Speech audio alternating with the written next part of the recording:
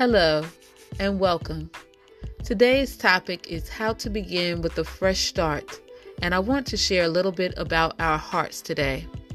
But first, ladies, welcome to Healing Motions with Tabitha King. I'm your host, Tabitha King, and I look forward to building this podcast to help people know that no matter what they do in life, God can heal you from everything you have done and turn you back to Him to restore you to life. With that being said, I want to share from Ezekiel 36 chapter to 26 through the 27th verse. The scripture says, "I will give you a new heart and put a new spirit in you. I will remove from you your heart of stone and give you a heart of flesh. And I will put my spirit in you and move you to follow my decrees and be careful to keep my laws." God promised to restore Israel not only physically, but spiritually. To accomplish this, God would give them a new heart for following Him and put His Spirit within them, to transform them and empower them to do His will. Again, the new covenant was promised, ultimately to be fulfilled in Christ. No matter how impure your life is right now, God offers you a fresh start. You can have your sins washed away, receive a new heart for God, and have His Spirit within you if you accept God's promise. Why try to patch up your old life when you can have a new one? Let's think about this for a moment. During a wedding ceremony, two people make a commitment to be together for life. They vow to choose each other every day from that day forward. They leave behind an old life of living for themselves and move forward in a life together as they are pronounced husband and wife.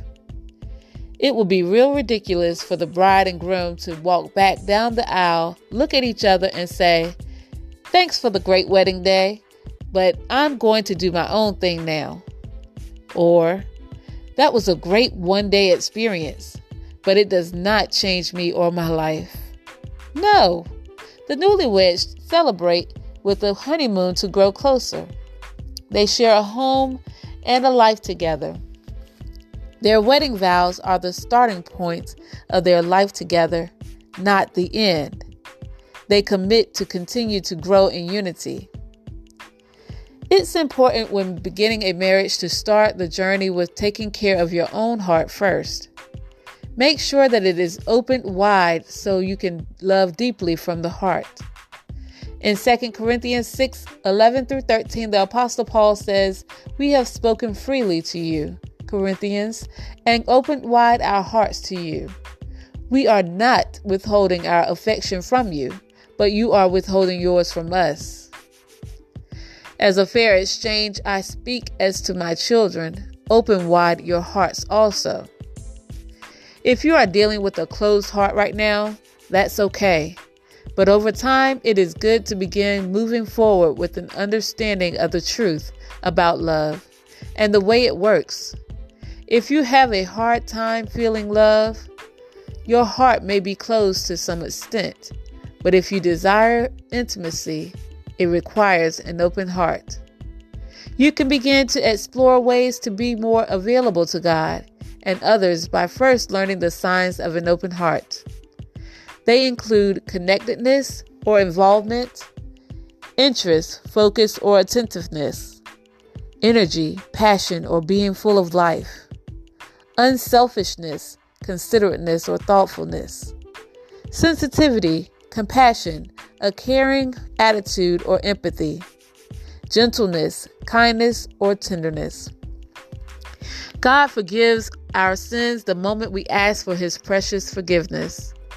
We are covered by His grace and mercy, but it still can take a tremendous amount of time for our hearts to heal.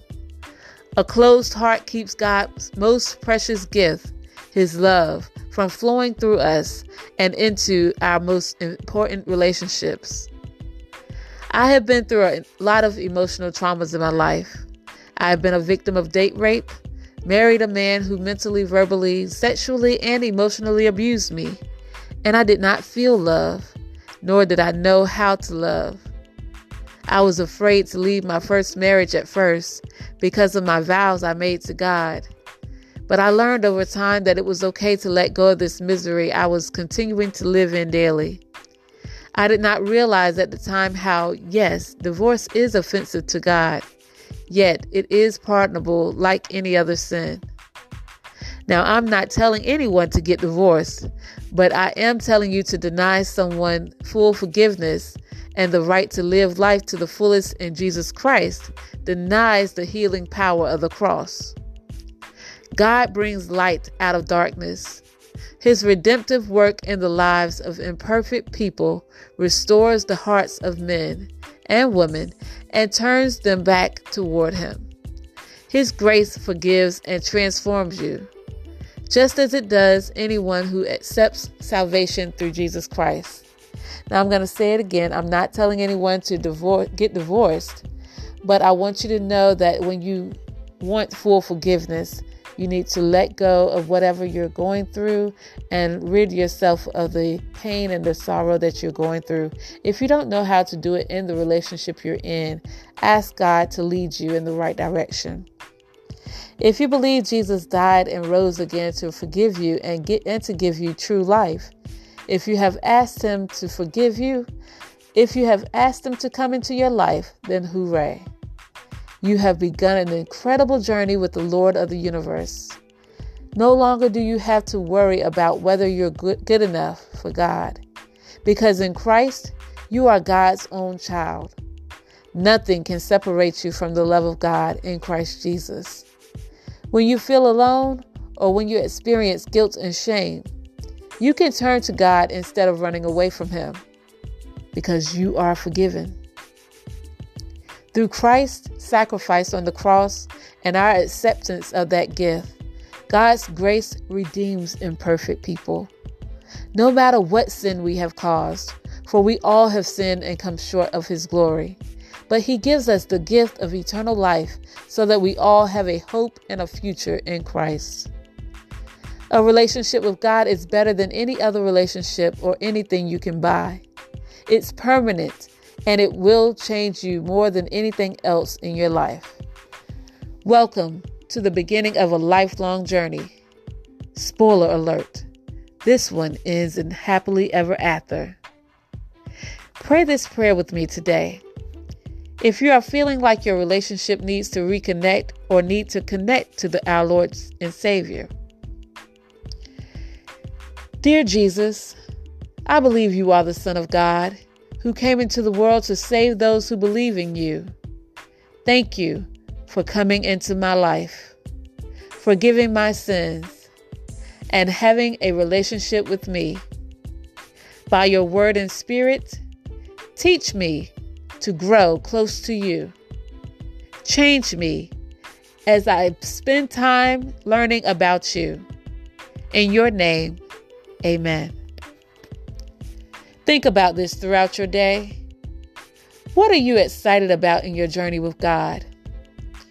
For me, I'm excited to open my heart completely so that I can love others the way Christ loves me. What scares you about your journey with God? I will say I have been afraid of speaking before people and sharing my story, but little by little, I'm coming out of my comfort zone and into where God wants me to go.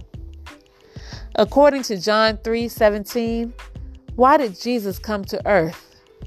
Read it for yourself today and tell me how Jesus' words in this passage comfort you. Tell me in the comments. Also, if you are in need of one-on-one coaching or would like to chat further with me about how to open your heart and get more solution-focused help for your journey, I am here for you. Check out the link in the comments. Also, I have a wonderful course coming available very soon for you to take part in that helps marriages grow closer together. I will be sharing more about it in upcoming weeks, along with other courses that are coming available very soon. I would love to have you join me in my community where I nurture and cultivate plans to help you with the healing process on our journeys. If this resonates with you, I would love to have you join me now by clicking on the link in the comments. I look forward to talking with you again in the next week. Be blessed.